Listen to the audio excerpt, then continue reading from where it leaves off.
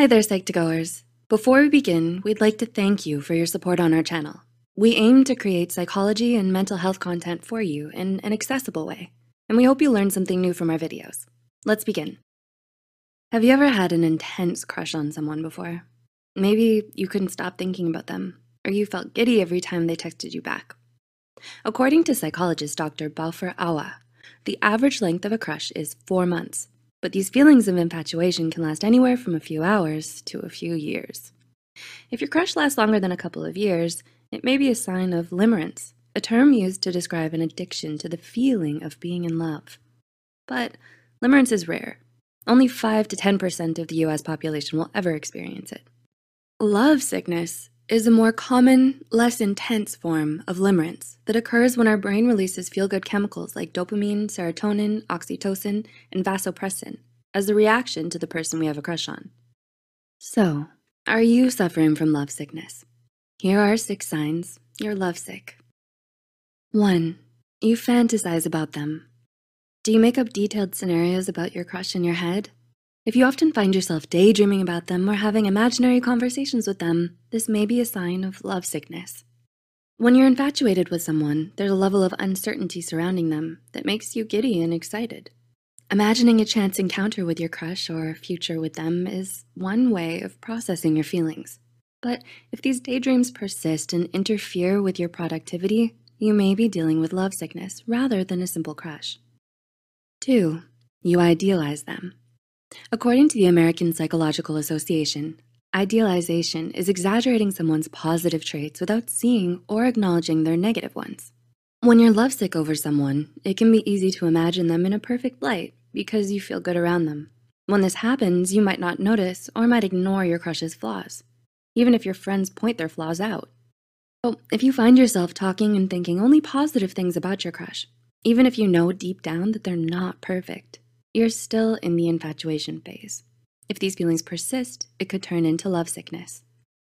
3. You can't stop thinking about them. It's normal to have your crush on your mind, especially when you first realize your feelings for them.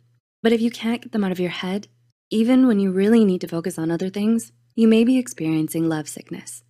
Albert Walken, a psychologist and professor at Sacred Heart University, compares brain processes of those experiencing limerence to those in people with OCD. Because love sickness is not as extreme as limerence, if you're dealing with love sickness, you might still have repeated, intrusive, or distracting thoughts about your crush that may interfere with your daily routine, but you can usually overcome them with effort. 4. You read into everything they do. Do you reread every text your crush sends you, looking for a hidden meaning? Do you catch yourself paying closer attention to the slight changes in their tone of voice rather than what they're actually saying? If so, this could be a sign of love sickness. In the same way that you might idealize someone you're infatuated with, if you obsess over your crush's every word and action, you can quickly become attached to the idea of them rather than their actual personality. If your crush is sending you mixed signals, or you don't know them well enough to read them yet, you may feel especially giddy or on edge, riding the roller coaster of happiness and disappointment, which is a symptom of love sickness. 5. You're extremely nervous around them.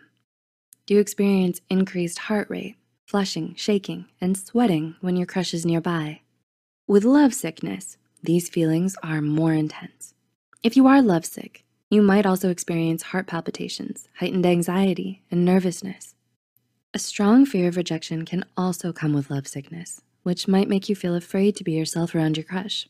So if you feel weak in the knees whenever your crush walks by or speaks to you, you may be dealing with love sickness. And 6, you get a rush when they message you back. An emotional rush or sudden feelings of euphoria are signs that your brain has released high levels of dopamine into the body. Do you feel a rush of excitement and nerves every time you think about your crush or get a notification that they've replied?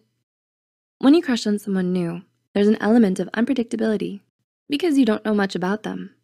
When you learn something new about your crush or think about how little you know about them, the uncertainty is linked with positive feelings of newness and excitement. So you might be experiencing love sickness if you feel happier every time you're reminded of your crush. If you feel like your crush on someone is unhealthy or lasts longer than a few years, it's important to seek guidance from a licensed mental health professional. Have you ever been lovesick?